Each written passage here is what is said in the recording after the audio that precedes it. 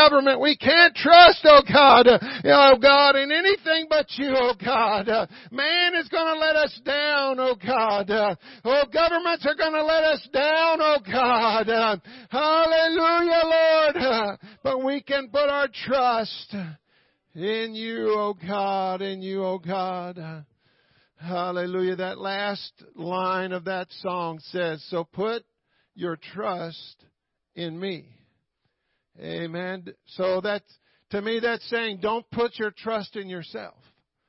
Amen. We can't trust in the arm of flesh. When he was speaking to Israel, when he was taking them out of that bondage and taking them to the Red Sea, they could not trust in themselves. They had been doing that and it hadn't been working. Amen. And so he said, put your trust in me. You know, the Bible says that he has given to every man the measure of faith. So where does your faith come from? It's from God. So it's not your faith, is it? It's his faith. Because, the Bible says we are stewards of all of his blessings. And I believe the greatest blessing that he could ever give us above any stuff or anything else in this life is his faith. I can trust in him, Sister Vicki. I can trust in him. He's never let me down. And he never will. That doesn't mean he won't let you go through some stuff and make you feel like, wait a minute, where's God? Where's God? Anybody ever felt like that besides me? We're not the first ones either. That's what Israel said for 400 years. Where's God? Why are we in this bondage? God had a plan. He knew what he was doing.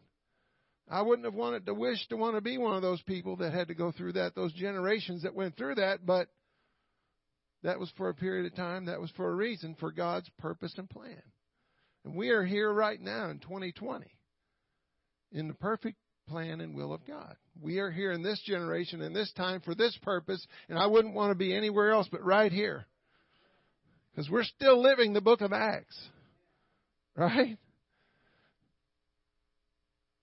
And God's the same yesterday, today, and forever. He never, ever changes. Hallelujah. So if something changes, it's got to be us. Hallelujah. Right? God doesn't change his plan midstream and decide, well, that plan's not going to work. Maybe I'll try this. God doesn't work that way. Amen? So what did we talk about last Sunday? What did we talk about? Yeah. Increasing our joy. Amen? And really everything about this month is really going to be about increasing our joy. Because everything we do for the kingdom, everything we do for God, everything that we seemingly in our mind give up or walk away from, or however you want to say that, everything that we do is going to increase our joy in the Lord. Because the closer I get to him, the closer I walk with him, the better it gets. Amen? It's like when I met Carol 36 years ago this month, not last month, I thought it was joy then. But it's just increased over the years, and anybody that's been married for a long time can attest to that. It hasn't been without its struggles. It hasn't been without its tests and trials. All kinds of them, financial, you name it. If you've been married and had kids and raised families and gone through things and lost family members, there's things you go through. But it's gotten better and better and better. One preacher said gooder and gooder and gooder. And so that's how it is with my relationship with Jesus Christ. So, if you're given everything you have to this, you're going to increase your joy just by default. Amen? Because it's all about pleasing him. And if I'm pleasing him, he said he's not going to let the righteous forsaken nor his seed beg bread. So he's going to take care of me. He's going to take care of you. Amen? And the trials and the tests and the hard times, the good times, He's going to take care of us. When it seems like He's not there, it's like that little poem about the guy, the footprints in the sand. When there's only one set of footprints, He's there. It's not your footprints. Right? Praise God. We're going to talk this week about avoiding sin. And this is one of the many we're not going to cover. We're going to do this for a month, but obviously there's more than 4 attributes of a mature disciple. Right? We all mature at different levels. We all mature at different speeds. God's got different things that He needs for us to do in the kingdom, different ministries. And so every one of us is at a different place, but we can all say that we are maturing together. And we need to be maturing. Right? If you have someone that's physically the age of 15 and they're acting like a 5-year-old, there's something wrong. Right? So I don't want to be a 5-year-old Christian. If I've been living and doing this for 15 years, I want to mature, don't you? I want to grow, the Bible says, in the grace and knowledge of our Lord and Savior. I want to grow. And if you look at raising children, some of that maturing comes from the parental guidance that's involved in it, but some of that maturing is the individual deciding, okay, I'm going to act like this now. I'm going to lay aside, the Bible says, childish things, and I'm going to do things that don't look so childish anymore. I mean, there comes a time when you're a teenager where you realize, playing with dolls or playing with army men or something like that, you look at it one day and you go, man, that's childish. I need to walk away from that. Put my army men in the drawer and, save them for later or something. Right? And we move on to other things. And so we got to do that in the Lord. We got to do that in the Spirit. Let's go to the book of James, chapter 1, verse 2 through 4. If you have your Bible, I'll give you a minute to get there. Those online, I'll give you a minute to get there. James chapter 1, verse 2 through 4. And it reads like this. My brethren, who's he talking to? The church.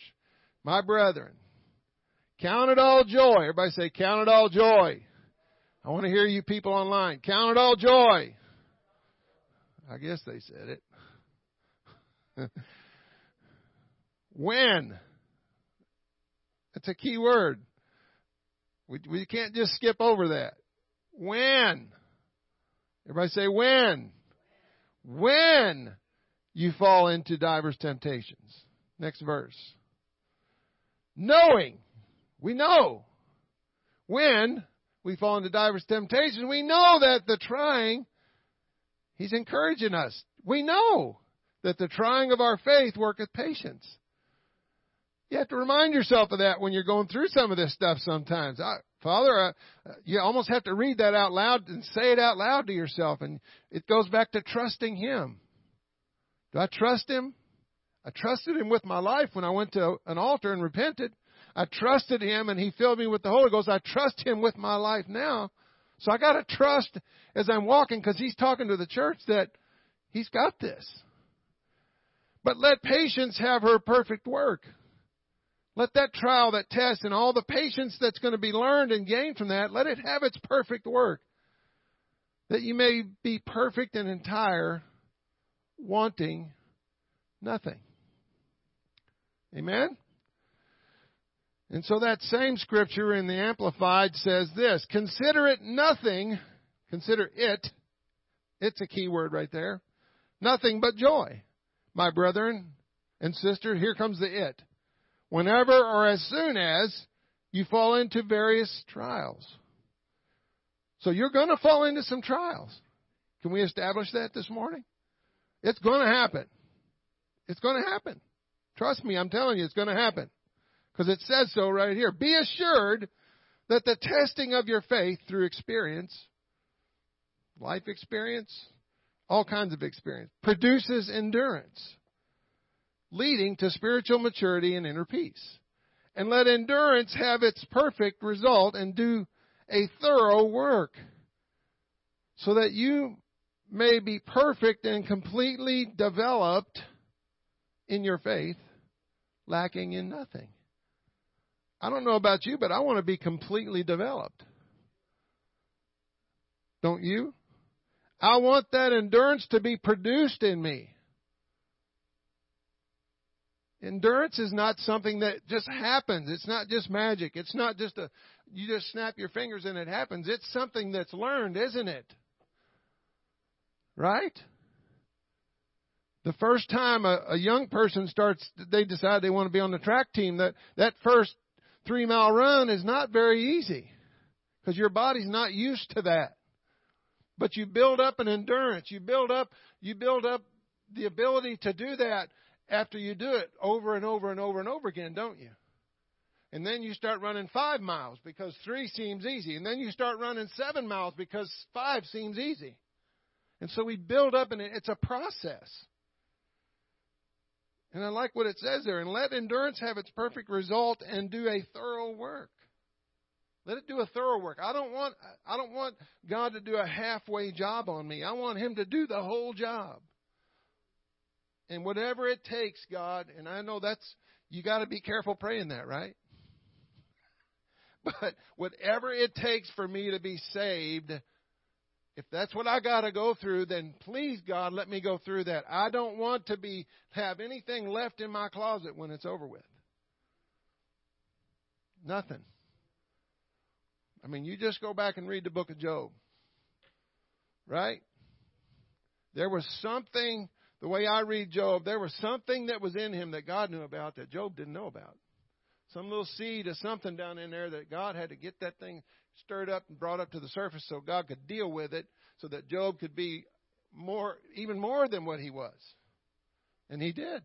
If you read the book of Job, it came out. And God dealt with it. And Job had to face it. He couldn't hide it anymore. And so we got to go through these temptations. So only temptation, if you notice in this scripture, that only temptation is discussed by the author up to this point. We're talking about avoiding sin today, right? He hasn't mentioned sin yet. So we have to acknowledge that trials and tests and temptations are a fact of life, especially as an apostolic believer. After all, the Bible clearly states that Satan is the god of this world. Does it not? And it's only for a time, but he is, the Bible says, the god of this world. And he has been given some authority here for a brief span of time. Furthermore, God allows him to try to test us. You believe that? It's true. He allowed it to happen to Job. He allowed Joseph to go through trials and struggles and tests. He's going to allow us to do this. Our loving Father does this to make sure that our love for Him and our relationship with Him and our faith in Him is strong and will endure. Because He's got a plan for you. He's got a plan for you. But in order for you to get to the next level, He's got to work some things out of you back here so that He can take you to the next level. And so when all hell is breaking loose in your life, our temptation is, and our tendency is to say, God, what is wrong? What is all this? Get me out of this. Right? When we should be saying, get me through this. This must be for a reason in my life, God, so help me learn the lesson so I can get through this part so that I can go to the next level. It's not fun. It is not fun getting a whooping, is it? In the natural. Anybody ever get a whooping growing up? More than one here. I had 2 brothers. We kind of, it went around. Your turn, my turn, his turn, your turn, mine. We all got in trouble. We got each other in trouble. But the whoopings didn't feel good at the time, and we didn't like them at the time, but they were really for our good, weren't they? So God has to put a whooping on us sometime to allow things to some things to come to the surface so He can get that out of us. Amen. I want that to happen. Jesus Christ, even as a man, had to deal with temptation, didn't He? In James 1:12 through 15, it says, "Blessed is the man that endureth temptation." You're blessed if you endure the temptation that you know is coming. It says, "For when he is tried, he shall receive the crown of life, which the Lord hath promised to them that love Him." Let no man say when he is tempted, I am tempted of God, for God cannot be tempted with evil, neither tempteth he any man, but every man is tempted when he is drawn away. You're going to be drawn away. It says here. Am I reading this wrong? Every man is tempted when he is drawn away of his own lust, his human desire, his human appetite, and enticed. Right? What can you be enticed with? A chocolate donut? Right? Some people don't give a rip about a chocolate donut, but they could be tempted with something else, like a croissant or something like that, right? Pizza, whatever. You can be enticed with certain things and some people can just walk away from a whole box of donuts like, I don't want that. But there's other stuff that they can be enticed with. Piece of fruit. Something healthy like that. So we can all be enticed with our sin nature, and this nature is going to be with us. He didn't take away our sin nature when he saved us, did he? Mm-mm. When do we lose that? When we die. So, because he just said right here that we're going to endure temptations. Well, how can we be tempted unless we have a nature that can be tempted? Does that make sense? Right?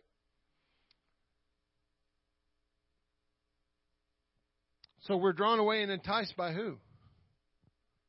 Pretty simple answer right there, the devil. Sometimes our flesh, but the devil uses our flesh to draw us away. Right? Like a fisherman or a hunter luring his prey to the kill. Right? These hunters in this time of year, they put their salt licks out, they put all their stuff out to draw that deer to the area where their tree stand is so they can get him. Right? Or the fishermen, I saw a bunch of bass boats coming in here. They got all their lures and they're getting everything ready to go. They want to catch that big bass. They got to try to fool him into thinking that's real food. Right? Isn't that what that is? And so does that happen to us? Does the devil make something look enticing to us? It's not just something physical like this Bible. It can be anything. Temptation to be critical about somebody else. A temptation to think about something that you shouldn't be thinking about. It's a temptation. It's not a sin. But verse 15 says, then when our lust, has conceived, it brings forth sin, and sin, when it is finished, brings forth death. So, temptation is not sin. That make sense? So we need to realize that, know that temptation is not sin. The devil would like us to believe that temptation is sin. Right? So blessed is the man that endureth. Endureth or endurance is to remain under, i.e. to preserve, to endure, to sustain, to bear up under. To suffer as a load of miseries, adversities, persecutions, and provocations with faith. This Greek word is associated with hope. 1 Thessalonians 1:3, and refers to that quality of character which does not allow one to surrender to circumstances or succumb under trial. That quality of character is in reference to the Holy Ghost, is it not? Because we didn't have any character before we got the Holy Ghost. We were just making a mess of things, right? In our human effort to try to be good and do right, we were making a mess of things. But when we got the Holy Ghost, everything changed. And so we have to learn to depend on Him to get us through the trials and the tests. And the same God that saved us is the same God that's going to make a way for us, right? To them that love Him. That word love there is agapeo, which is the root word of that is agape, which is God love, right? And it's to esteem, to love, indicating a direction. This is important, a direction of the will. And finding one's joy, there's that word joy again, in something or someone. Do you find your joy in the Holy Ghost? Do you find your joy in the Lord? Or do you find your joy in your own your own mindset and your own thoughts and your own intellect. My own intellect was doing nothing but getting me in trouble. So I find my joy in the Lord, and I depend on Him. 1 Corinthians 10:13 says, "There hath no temptation taken you, but such as is common to man. But God is faithful, who will not suffer you to be tempted above that you are able." So He's going to allow you to be tempted once again. "But will with the temptation make a way of escape that you may be able to bear it."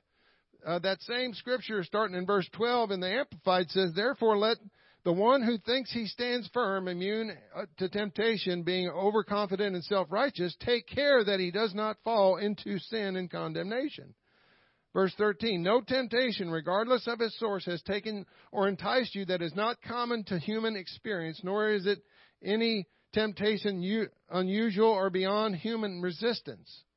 But God is faithful to His word. He is compassionate and trustworthy, and He will not let you be tempted beyond your ability to resist. But,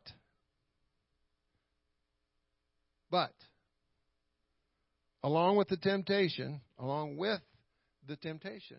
think about that, along with the temptation that you're going to experience, He is in the past and is now and will always provide a way out as well, so that you will be able to endure. There's that word endure again. Endure it without yielding and will overcome temptation with joy.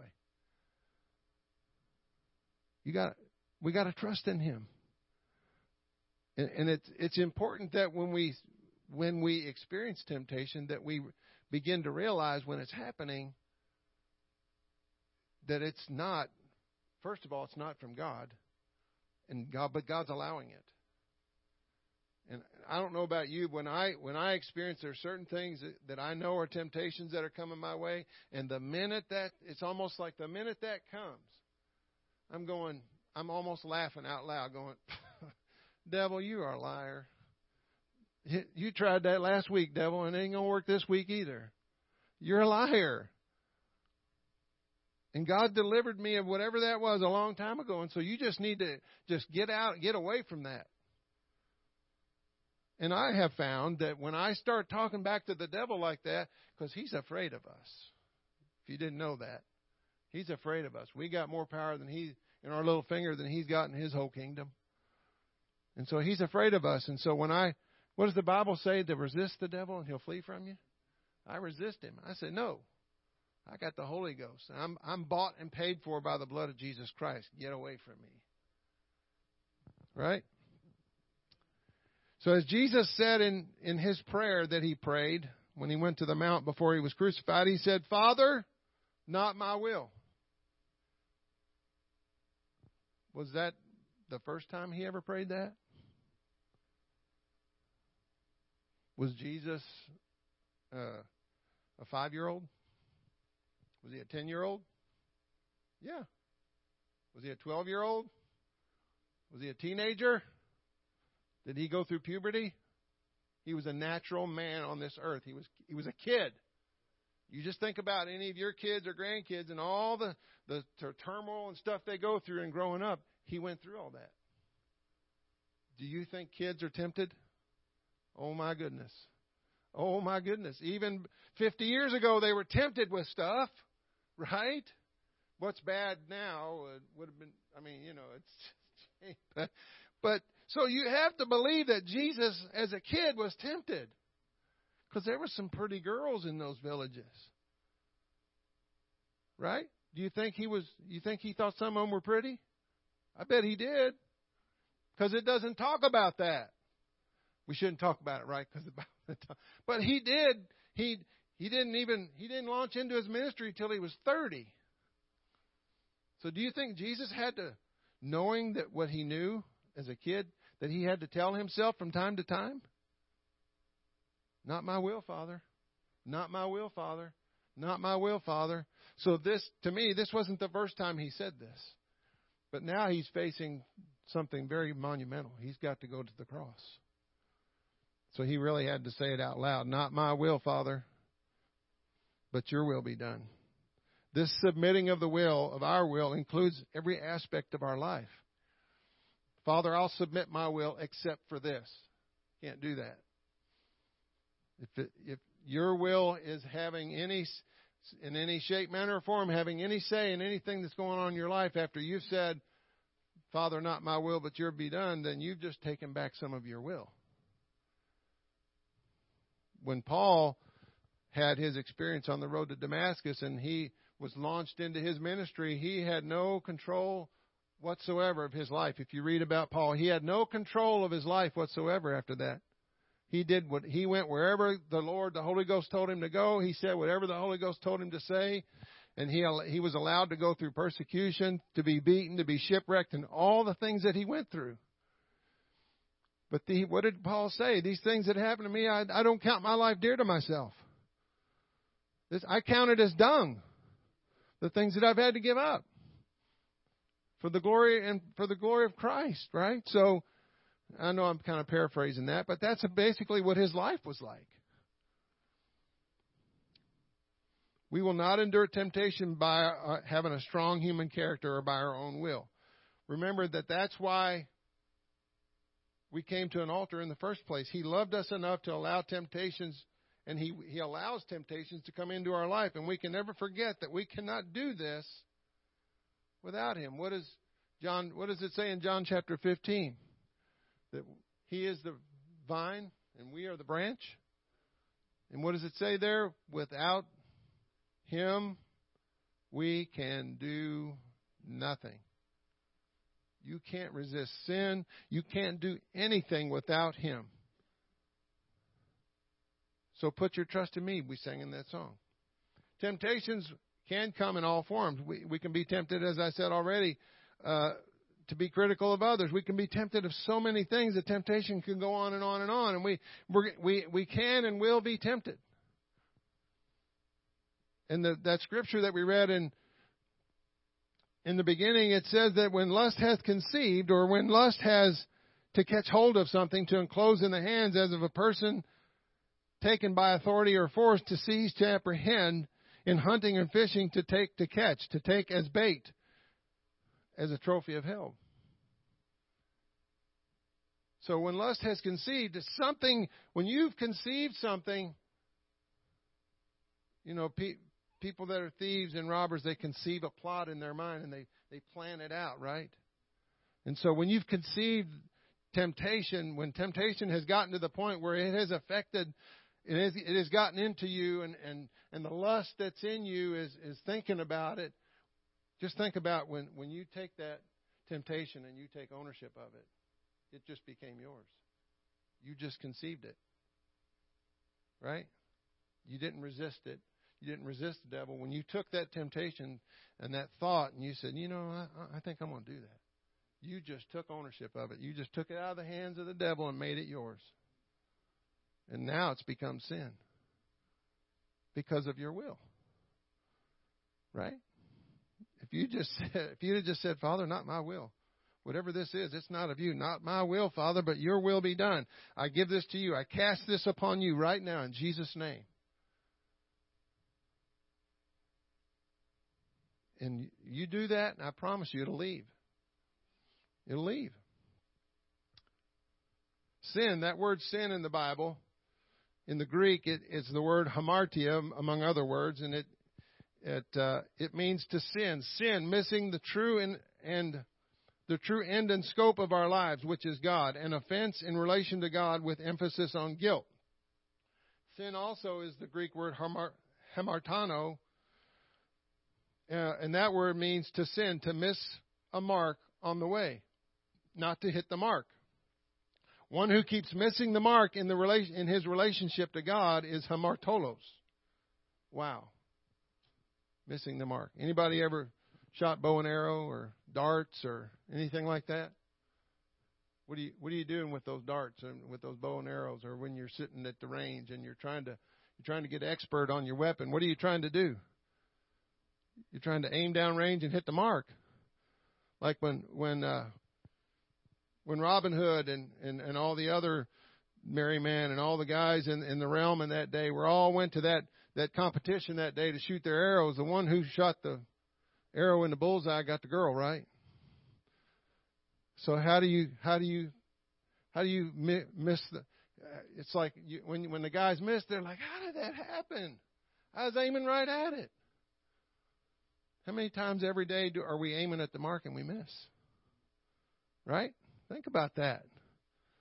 If I took a little waste paper basket and stuck it up here, and I'd wadded up a bunch of pieces of paper, and I had some of you all stand back about 4, 5, 6 pews and said, okay, see how many you can get in that basket in 5 minutes. There'd be paper wads all around it. Right? You ever been to the carnival? They make it look easy. The guy that's running the booth, like, here, just look, see how easy it is? Boom, he does it every time. You get up there, and it's all over the place. That's how easy it is to miss the mark. But what's the key to that? You got to keep aiming. You got to keep shooting. You know, I could go on and on with analogies about people like Michael Jordan, or you can name your basketball player who stood at that foul line for hours and hours and hours. They lost count of how many foul shots they shot, but they got to the point where they could almost close their eyes and make it every time. That's how right on the mark they were. And so that should be our desire. And so what did it take those men? What does it take that concert pianist or that concert flautist to become a famous concert pianist or flautist? What does it take? Doing it every day. You don't just practice once a month and become a concert pianist. You do it every day. We got to keep aiming at the mark every day. Got to stay in the race, right? The only way you're going to get better is if you stay in the race. If you quit the race, you're done. The devil won. John 1:2 says, my little children, or he could be saying, my fellow saints, my members of the body of Christ. These things write I unto you, that you sin not. All these letters in the New Testament were to the saints, to the church, and they were to encourage. James wrote them. Paul wrote them to encourage the church that, yeah, you're going to go through some stuff, but I'm encouraging you that you're going to make it. Isn't that what we do from this platform or from any church pulpit or platform? We're here not to impress you with our wisdom, but to encourage you that, hey, we're all in this together. We're all on this journey together, and we're all going to make it. If I can make it, you can make it. If we keep our focus and our aim right, we can make it. We don't have to fall into sin. He says, I'm trying to help you not to miss the mark. That's what he's saying. He says, and if any man sin. Wait a minute. He just said, I don't want you to sin. Then he said, but if any man sin. Wow. You have to believe that this is the Word of God, and the Holy Ghost had him write that for a reason, didn't he? It says, the very next word says, we have an advocate with the Father. What's an advocate?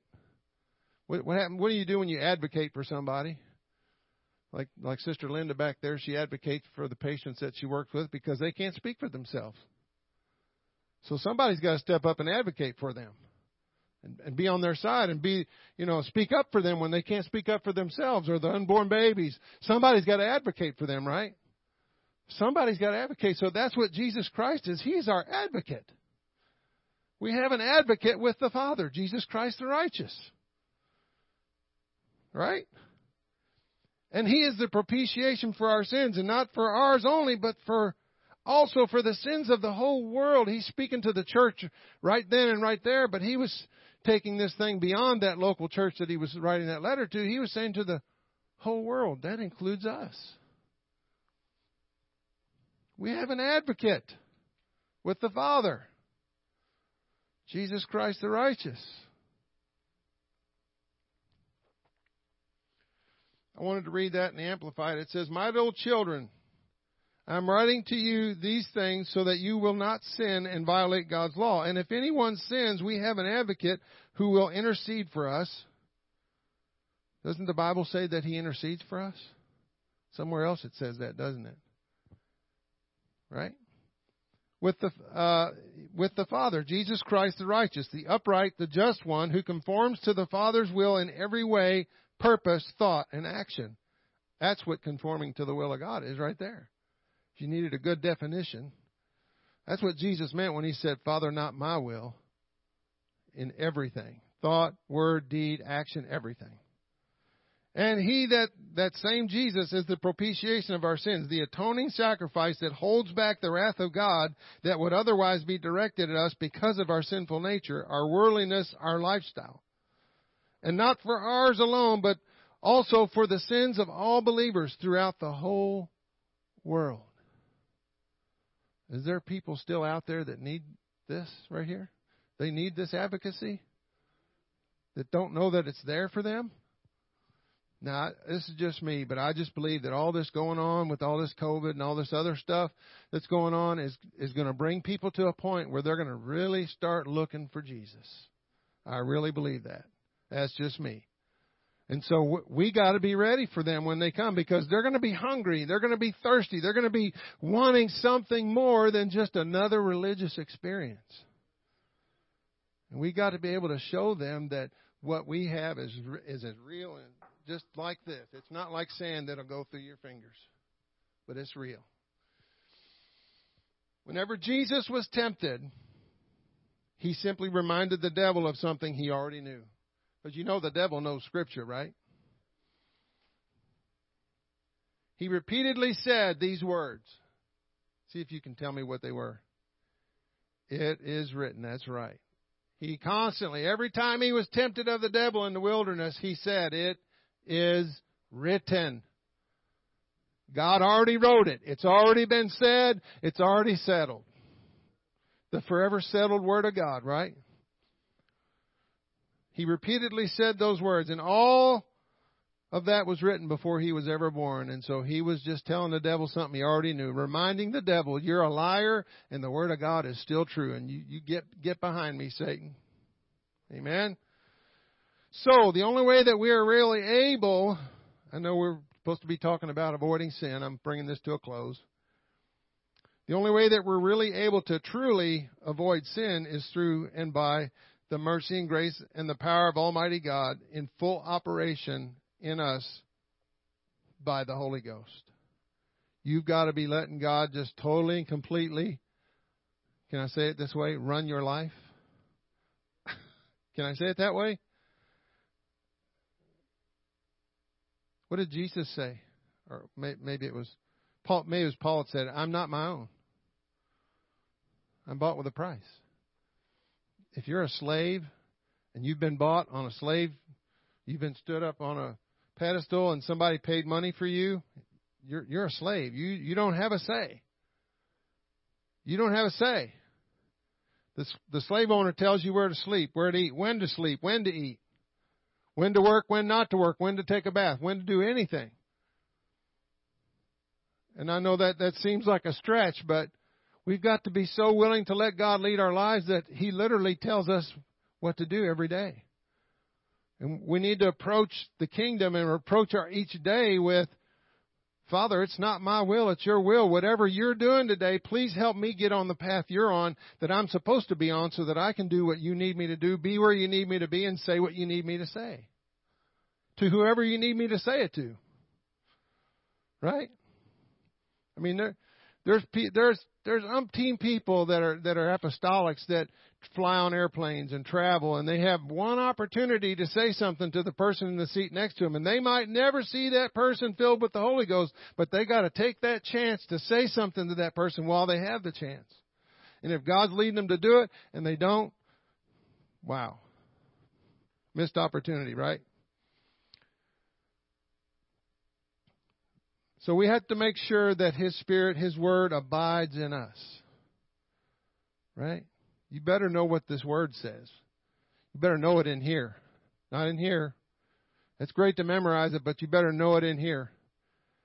And use it like a filter. I like that analogy. It's like a coffee filter. You run water through a coffee filter, and the coffee grounds don't come out, just the water. So you need to use the Word of God like your filter. Everything that comes to you, everything that comes at you, you need to immediately run it through the filter and see if what does the Word of God say about that?